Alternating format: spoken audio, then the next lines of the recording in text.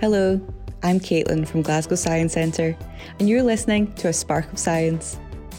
Have you seen the film Back to the Future? Doc and Marty power their car on food scraps and waste, and it turns out this isn't just science fiction.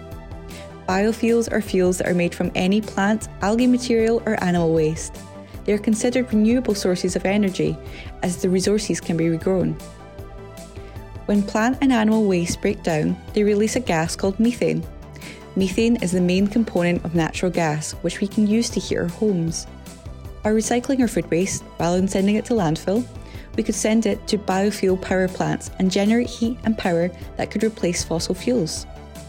It could also be used to fuel cars and releases less pollutants than petrol or diesel. In Belgium, 16,000 cars already run on natural gas, with some experts saying that it has more potential than electric cars. We could all start to see the value in the inedible component of our food. Recycling our food waste gives it a role in protecting the environment rather than contributing to climate change.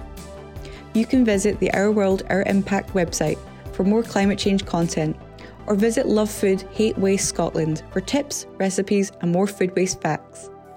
I hope you enjoyed this episode of A Spark of Science, brought to you by Glasgow Science Centre. As an educational charity, we want to keep everyone inspired with science. You can explore a vast array of online content on our website, and you'll find us on Twitter at GSC1.